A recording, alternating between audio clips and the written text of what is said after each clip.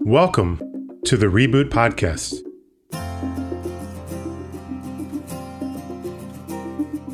I'm Dan Putt, one of the partners here at Reboot. I could not be more excited about this show. I've known Jerry for almost 7 years now, and without a doubt, I can say that my work with him has had a profound impact on my life. In this show, we're opening up the coaching couch to the world and bringing everyone in on this conversation around this work. We're here to showcase the heart and soul of authentic leadership and to inspire more open conversations around what we consider the most important part of entrepreneurship, the emotional struggle, and hopefully opening up some hearts along the way. We are extremely grateful that you've taken the time to be with us and look forward to this journey ahead with you. Now, on to our conversation.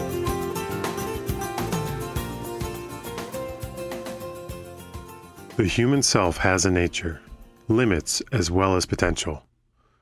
If you seek vocation without understanding the material you are working with, what you build with your life will be ungainly and may well put lives in peril, your own and some of those around you. Faking it in the service of high values is no virtue and has nothing to do with vocation. It is an ignorant, sometimes arrogant, attempt to override one's nature. And it will always fail.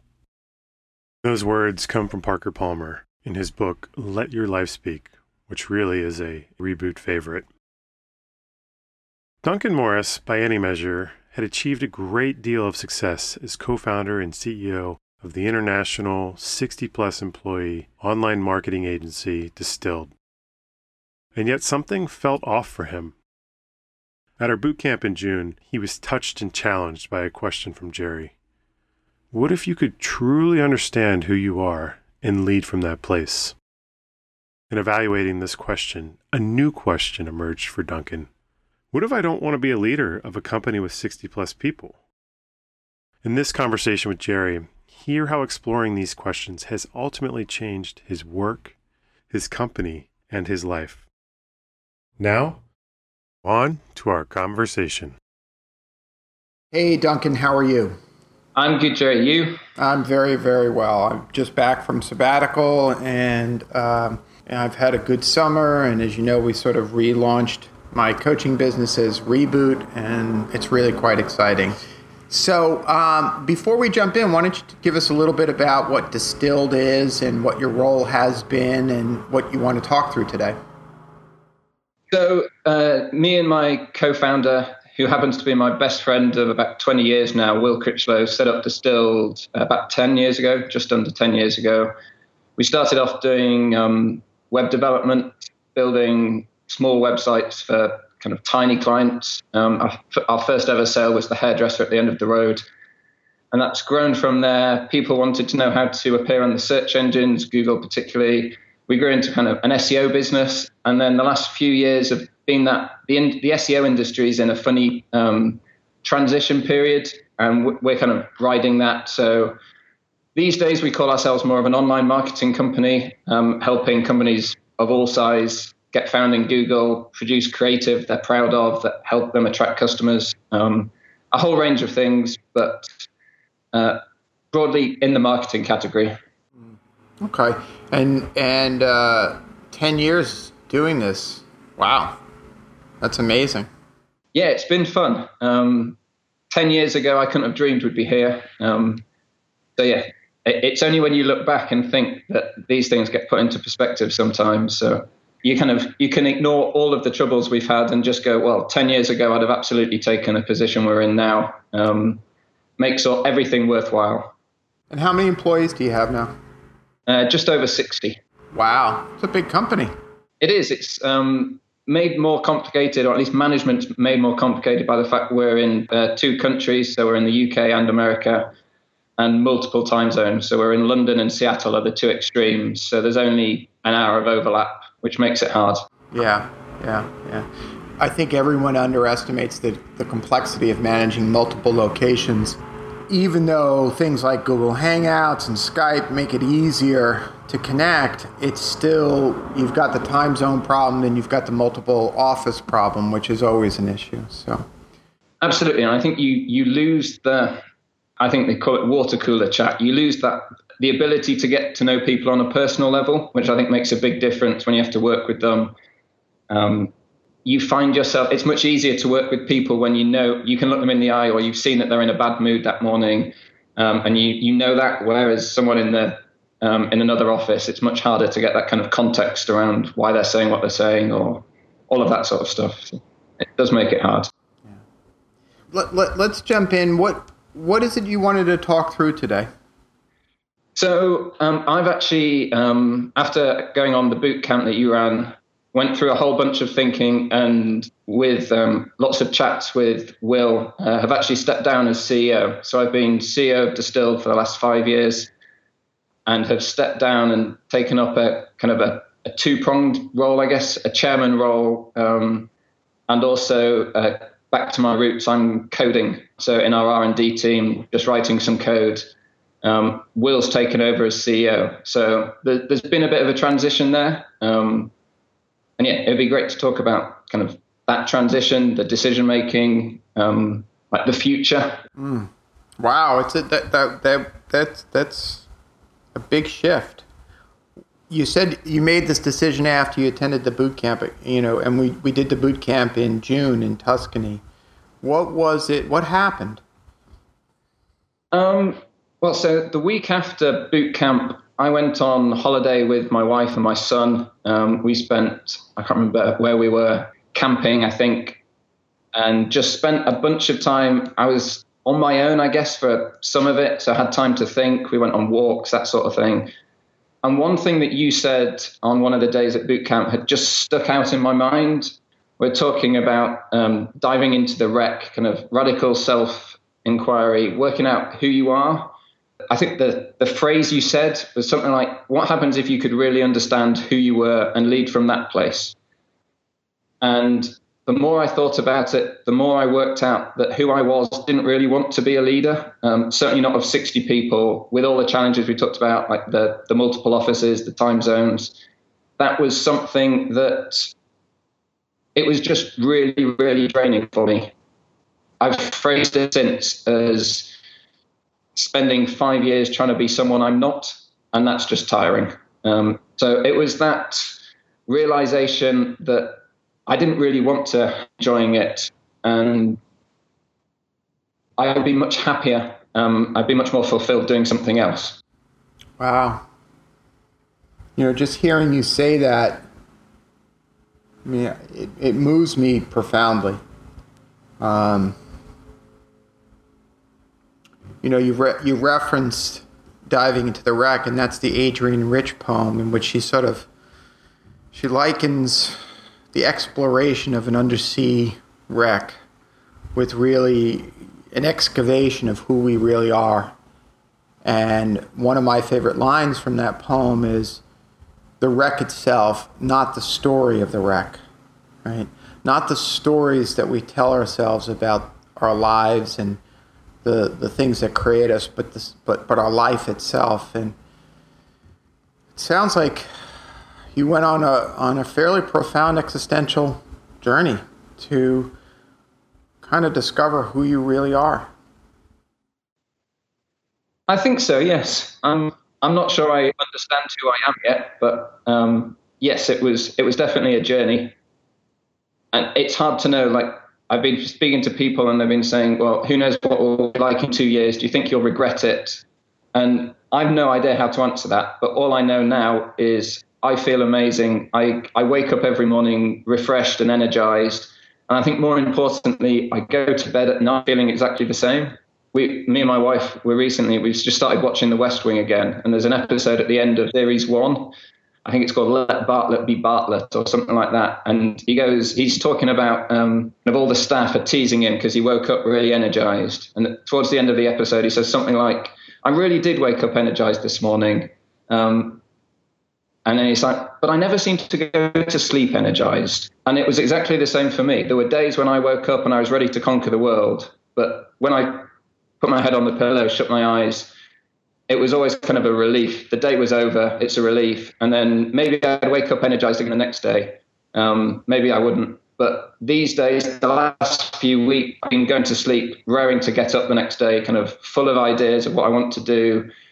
I've worked later than I used to. I get kind of lost in code, lost in what I'm doing, lost in the excitement. And yeah, it's been life-changing, and long may it continue, I guess.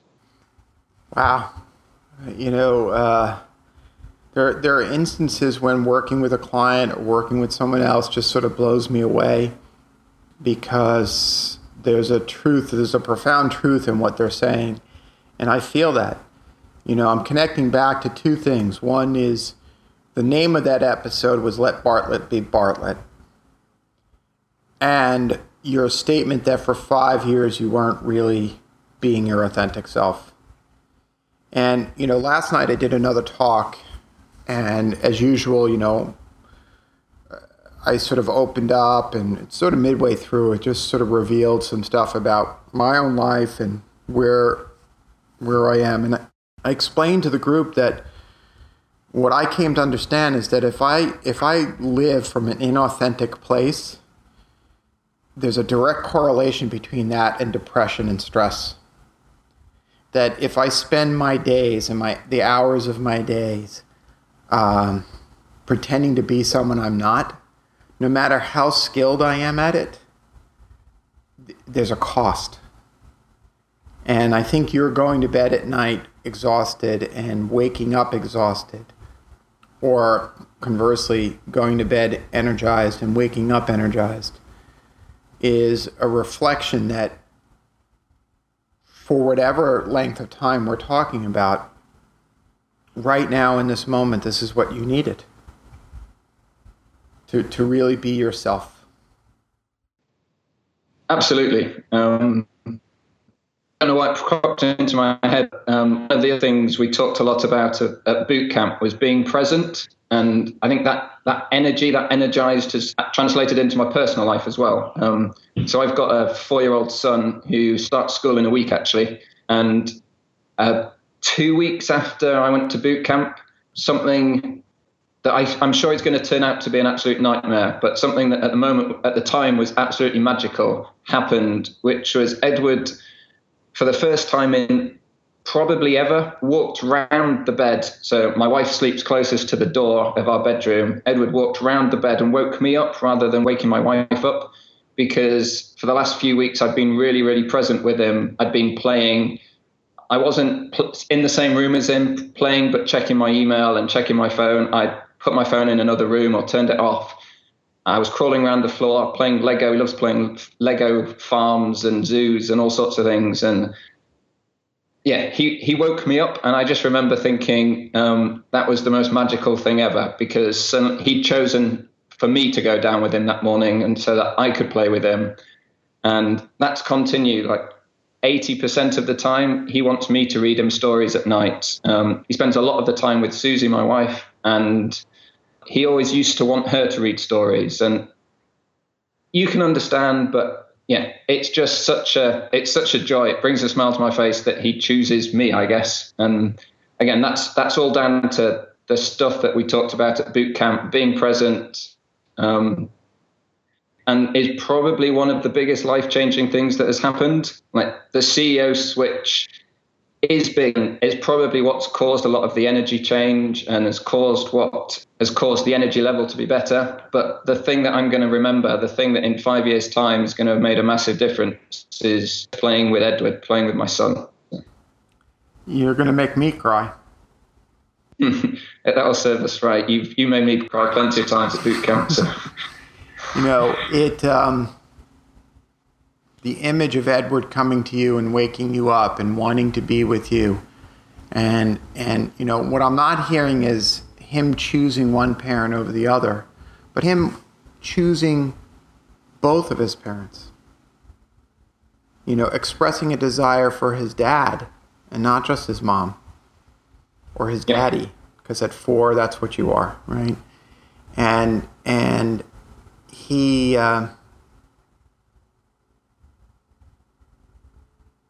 I'm just remembering some of the things you've shared about your own journey, your physical challenges as a result of some of the stress and tension, and your own relationship with your dad. And, you know, what I'm seeing is a man choosing to be a man in the way that's best for him. Does that resonate? Yeah, absolutely. It's funny you mention my dad, because one of the things that gave me a massive amount of validation when I was kind of deciding whether staying as CEO was an option, I rang up my dad, and we talk. I mean, I see him regularly. It's not like not like we don't talk. We're close. We just don't talk, if that makes sense. And I rang him up and said, "Look, I'm not sure CEO is right for me. It's hard for all of these reasons. What do you think?" And he just said, "Well, you probably didn't know this about me because I've probably not told you, but that happened to me. I can't remember what it was, CTO at a certain company, and just walked into HR one day and said, 'Look, this isn't for me. You're finding me a new role or I'm leaving.' And he said it was the best thing that ever happened to him." And suddenly I got that extra validation, and I got a bit closer to my dad as well. Like we had a conversation about something that probably happened when I was 10 or 15, I'm guessing, but he just didn't really talk about it at the time. And yeah, that was massive validation for me. It was something like, yeah, that makes sense. And he echoed what a lot of people have said, which is one of the benefits of running your own company is that you can choose what you want to do in that. And if you're not happy, then that's crazy. It's crazy that you've designed a company, designed a role for yourself within your own company where you're not happy. And yeah, I mean, we probably only spoke for 10 minutes, but it was probably the most we'd spoken, or we'd spoken of the most substance for a long time. And it was a big validation for wanting to make some changes. And yeah, I'm not sure what would have happened if you just said, "No, stick it out, you'll be fine, tough it through." What a gift you gave each other. Yeah, absolutely. You know, to connect, and I'm recalling times in which I remember when my father lost his job. I told you that story. And, you know, I was 10 at the time. And it so profoundly affected me. But it was really only recently that I began looking at that experience, not through the lens of a 10-year-old boy, but through the lens of a 40, 50-year-old man, thinking about what it would be like if I were in his shoes. And one of the things that I think you and your dad did was empathetically reach across the generations and the time and really share the experience of being a man and having to face these sort of choices. And what was it like to learn that that had happened to him? Beyond the validation for you. Yeah.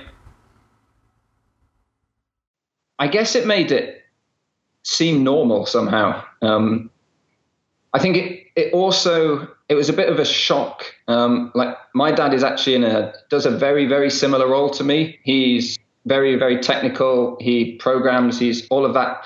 Everything that kind of is me, he's very similar. We share a lot of traits. Like, I don't like the label introvert, but we are both very private. He comes around to my house and sits in the corner, and it's rare that he has a conversation in some senses. But sorry, I've lost track of where I was going. I was asking you about how, what was it like hearing that experience was similar, and you had said it was kind of, I mean, the word that popped in my head was it kind of normalized it. That is, you know, you could relate to what he had gone through. Yeah, and it was probably one of the few times that I could actually relate, even though the roles we have are on the surface look very similar. It was the first time that it's the first time I remember kind of understanding that he'd gone through similar things. Like his work for him was always this big, it was always a big part of his life. And I think looking back, he did that absolutely for the family. Like he had an important job. He spent a week out of every month in America So he wasn't always there. So work was a massive thing because for a week out of every month when I was growing up, my dad wasn't there. But it kind of puts it into, it just made it normal. It made it feel like we'd gone through something similar. Like my travel was nowhere near. I go to the States 3-4 times a year. I cry relatively infrequently, which will be a surprise to you given boot camp. But the one time that I always feel closest to tears is when I shut the door and walk out the house to go to the airport and leave Susie and Edward on the doorstep, kind of waving and blowing kisses and generally embarrassing me on the street. It's the one time that I've got tears in the corner of my eye because it is just hard. And kind of you reflect back and actually realize that my dad had to do that once every month. And it must have been really hard for him. And I never really saw it from his position. I guess looking back, I just always remember the times, not the times he wasn't there, but that there were times he wasn't there. When you were a kid, how did you feel about those times that he wasn't there?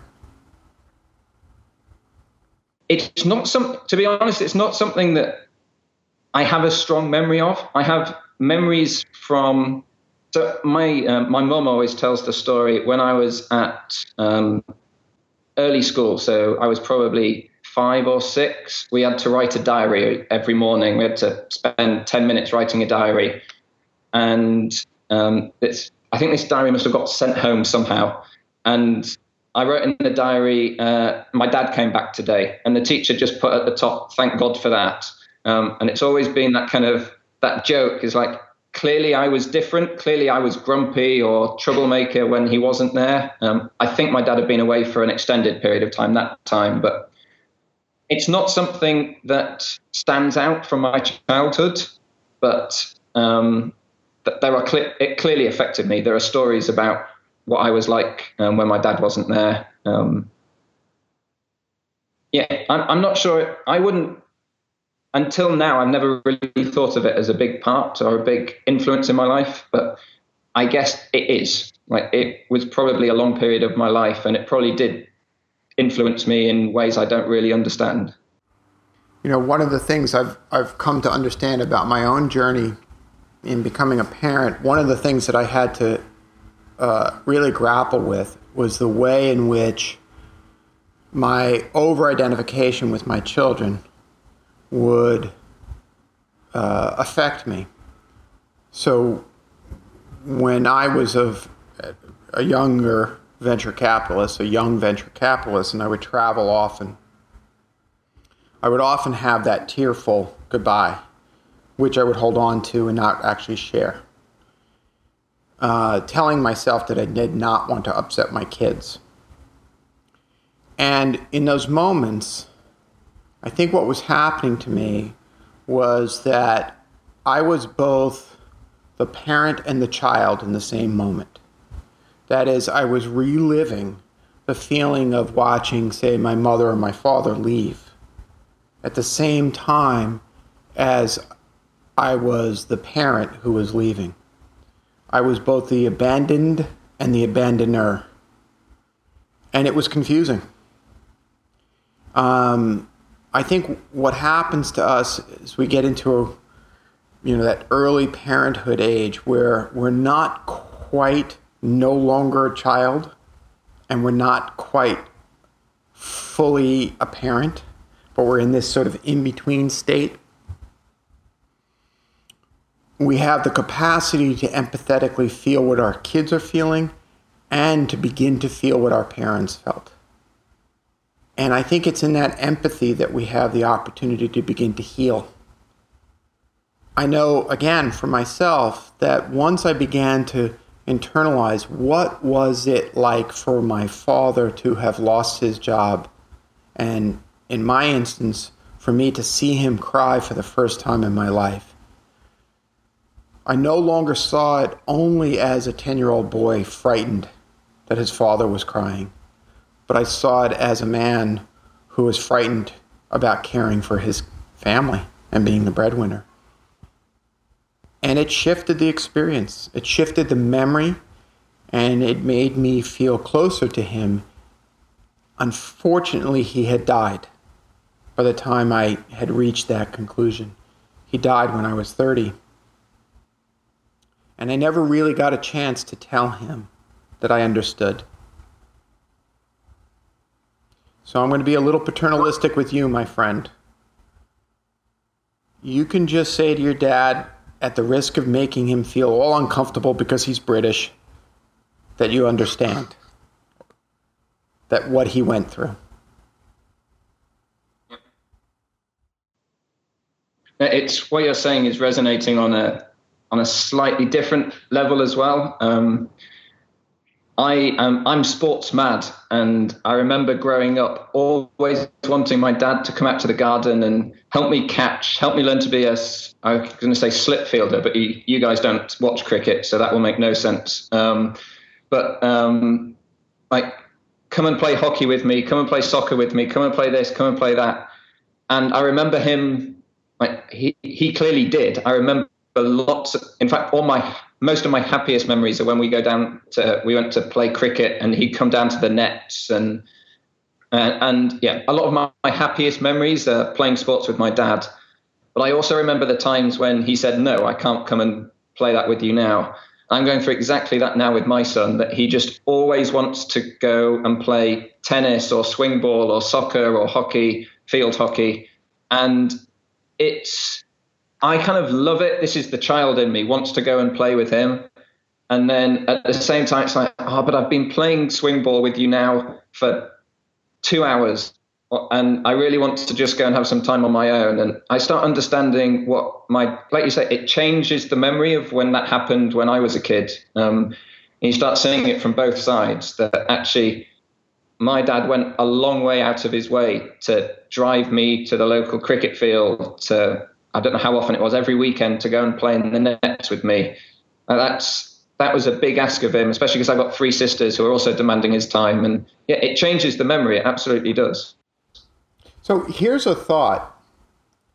When you were 10 and your father said no, was there anything that he could have said that would have made that no easier for you?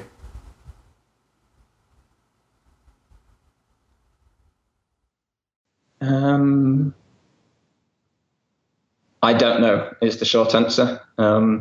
Something like, perhaps, I can't right now, but I will tomorrow, Duncan.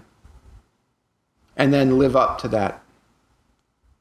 The reason I ask is, in this switching of identities, using empathy as that currency, you get to not only give Edward what he really needs, but you get to give yourself what you needed when you were 10 by giving it to Edward. Because the truth of parenting is that we're not always going to be able to meet our kids' needs. And we're not always going to be able to discern whose needs are actually being met in that moment. But I have found over time, and it took me a long time to understand this, that if you take the time not only to be present, but to actually communicate from your heart, from that same place that I called you to lead from, you can deepen that relationship. And even if you can't get on the floor and play Legos, you can still give him what it is that he's looking for, which is actually not Legos, but a feeling. And the feeling is, my father loves me and will be there for me.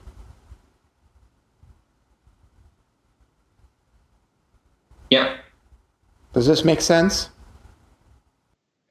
Yeah, it's just like he's at that brilliant age where he's an amazing negotiator, because you say 10 minutes, he says, okay, no, 20. And then you say, okay, how about 15? And he says, no, 30.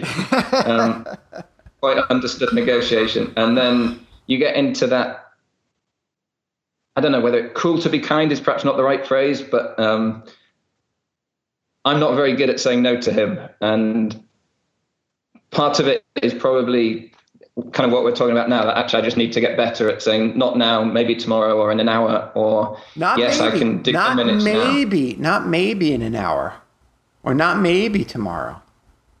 Definitely. Yeah, definitely. Right? So it's structure, its container. It's not unlike what we talked about at the camp in terms of being the leader. It's giving him clarity. It's giving something for him to hold on to. So, one of the things I used to do is take out a calendar with my kids and say, okay, Daddy's going to be back on this day, and I'd point to the Thursday, right? And then I'd mark on the calendar, some red mark or something like that, so that they can look at the days and say, okay, this is what's going on. Or sometimes I would tell them what cities I was visiting. So they had a sense that I wasn't just disappearing, but I was going to someplace and I was going to come back. My therapist once taught me the power of peekaboo. I don't know what you call it in the UK, but okay. Yeah. So one of the reasons why peekaboo is so powerful for a parent and child to play is that in peekaboo, and it was a British psychologist who really explored this, D.W. Winnicott. In peekaboo, what the parent is teaching the child is that the parent can go away, but the parent will come back. And learning that the parent or the CEO or the leader or the dad will come back is just as important as any other feeling that we can get. Because the anxiety that gets induced when the parent disappears is so profound that really the resiliency we want to instill in people is the ability to self-soothe by knowing something of what the future will hold. So if you just hold that image of peekaboo, I go away, but I come back. I go away, but I come back. It's very powerful. I actually think that's one of the ways that I struggled as a CEO or as a leader is people would come with hard questions, wouldn't quite know how to answer them. And my natural tendency is to kind of stew on things or to mull things over until I'm kind of really, really certain. And quite often you don't get there. I remember reading, once you've got to 70% confidence in a decision, you're probably wasting time getting much further. But that made me really uncomfortable. So quite often I would get to most of the way to an answer, but never get confident enough that I could kind of tell people. So I can see, people would kind of ask me something, I play peekaboo, but I wouldn't come back. They'd have to come back to me. And that's one of the things I was trying to push myself to get better at, which is one of the things that was so draining about being someone you're not for so long is like, there's just lots of small things like that. In any given day, it's not that it's so tiring. It's just that doing that constantly with lots of different small things you want to get better at was just draining. I think the linkage you've just made is profound. It's brilliant. Yes, there is a quality. I mean, I'm thinking of a client now who in his performance review as the CEO, one of the pieces of feedback he got was that people would email him and his replies would be inconsistent. Sometimes he was instantaneous and sometimes he would take weeks and weeks to get back, if at all. And they never really understand. So if you use the peekaboo analogy, what's happening is sometimes mommy and daddy come back and sometimes they don't. And that's really, really destabilizing. But if you simply said in those instances, I know you sent me an email 2 days ago. I know I promised you a reply. I'm still mulling it over. I will get back to you. It's kind of like, going back to the peekaboo analogy, it's kind of like opening the hands and showing that you're still there, but closing them up again. And even more, if you give the employee, if you give the other something to hold on to, this is what I'm working on. I'm struggling to get to 100%. I don't like speaking when I'm 70% sure. Now, yes, great. In an ideal world, you make a decision when you're 70, 80% sure. Yes. But not all of us are capable of that, and certainly not in all decisions. But if you give the other something to hold on to and communicate, then you are addressing their underlying feeling, which is as important, maybe even more important, than actually giving them the answer to the question that they asked you. Yeah, what I'm thinking now is it's amazing how a lot of these problems seem so simple. Like when you talk them through with someone like yourself, and then you start. I think this is one of the demons I'm going to have to face in the future. Is, did I give up too early? Should I have just worked a bit harder at? Like, there's a somewhat not necessarily easy answer, but there's a very concrete answer to one of the traits I struggled with, and like. In some senses, leadership, being CEO, in any sort of thing, none of it's not rocket science. It's not hard. It's just continually doing the right thing. And at some point, I might have to face did I give up too early? Could I have toughed it out? But right now, it's not something I'm worried about because like I said, I feel so energized in not having to do all of that stuff, being able to be myself, I think. Yeah, I'm gonna amend something that you just said. I think it is hard. I don't think it's complicated. I don't think it's as complicated as our anxieties make it out to be, but I think it's incredibly hard. I've lately been doing this talk called Being Fierce, which is about speaking truth and saying what needs to be said, and it's really hard. Doesn't mean it's complicated. It's just hard. The reasons it's hard are complicated, but the action itself is straightforward. And with regard to the doubts that creep in, unfortunately, and this is also hard, no one can really say, we can't A/B test your life, right? We can't say, what does Duncan look like if he decided not to give up the role? And what does Duncan look like if he did? So the best that we have is to go on what our experiences are right now. And, when I was learning to be a coach, one of the things I struggled with was, and I would talk to my supervisors would be, well, I don't know if this is working or that's working. And one supervisor used to say to me all the time, well, how did the client feel? I said, well, they felt better and they got clearer. And I said, well, then it worked. And in this case, you're both the coach and the client. And, I remember that you have somatic expression, that sometimes you have stomach problems. How's your stomach been? With one exception, much better. Yeah, say that again. I had a feeling it was going to be that way. Yeah. And there's a whole bunch of stuff in that as well that I think one of the reasons it's better is, well, last night was the first night I went, hockey training has come back, field hockey again, not ice hockey, which isn't a girl sport, by the way, just for all the Americans listening. Very, very good man sport. Anyway, let's move on.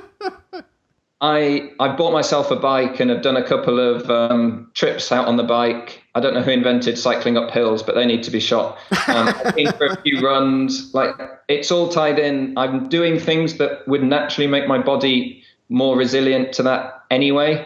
But I think that is because I feel more energized. I can get home in the evening and I'm energized, or I've got motivation.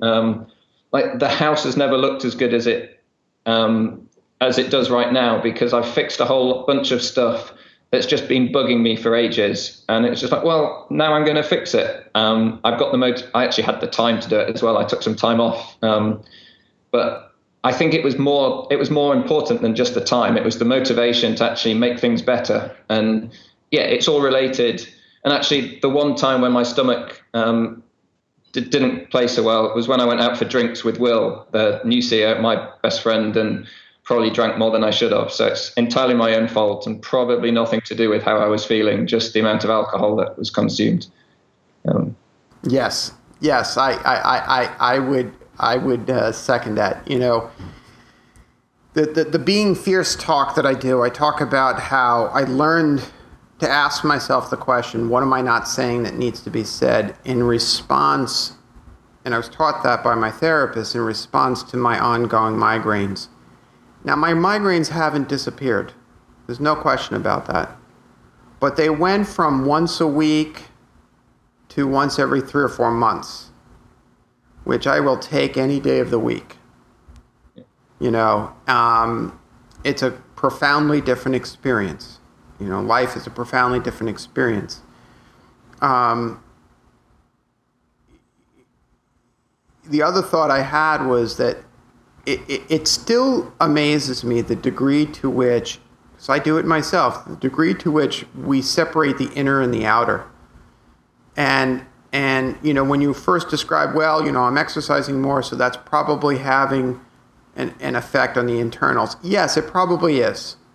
And yet, as you noted, you're more energized. By shifting the inner landscape, you shifted your ability to deal with the external landscape. All of a sudden you have, quote, more energy, which means you then exercise more, which then reinforces what's going on internally. This is why, you know, the work we talk about, whether it's rebooting your leadership or rebooting your life, which is our tagline, is really about looking at both the inner and the outer simultaneously. You know, I like to say that if transformation happened only by cognitive awareness, no one would smoke, no one would overdrink or overeat or gamble away their life savings. Because we all know that that's not good behavior.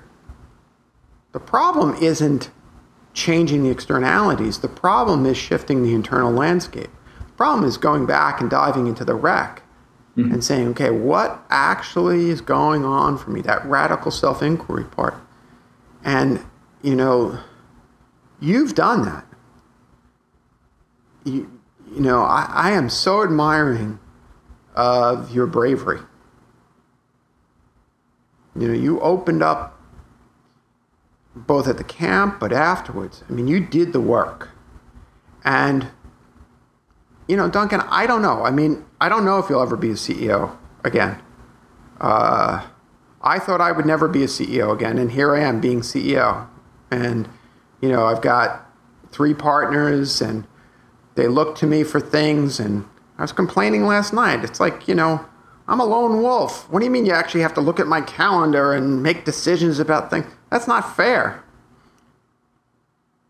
And yet here I am, doing more than I was ever able to do before. Things like this podcast, things that I wanted to do but really didn't allow myself to do because I didn't have the time. And now I have time. So I don't know if you'll ever be a CEO again. You might. I have a feeling, though, that you're not going to go back to being the way you were as a father, or a husband for that matter.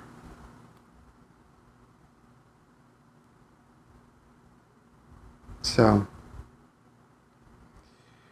what's next for you in this journey as you transition? Are you, how's the business doing? The business is doing well.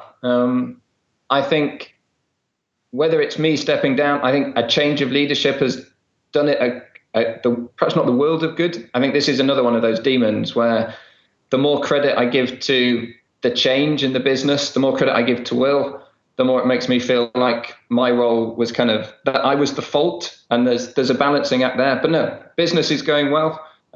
Still things we need to work through. I think I started off by saying that the industry is going through a bit of a transition. We have to make that transition as well. I think that's going well, but it's hard. There's people who joined us when we were a very different organization to the one we are now. But no, I think we are set up for all the exciting things we want to do. Personally, my journey, I think I'm going to continue to work with Will. We probably get to work better together in a slightly different role. We've had a ton of conversations, and I think this puts us at the way that keeps our friendship as strong as it can, whilst keeping the business as strong as it needs to be. Personally, I'm working with our R&D team, so I like sitting in the corner writing code, which I need to be a bit careful of. I don't want to permanently just be the bloke in the corner that no one really knows what he's doing. But right now, I'm absolutely loving it. It's one of the reasons I feel so energized. I'm doing something new every day.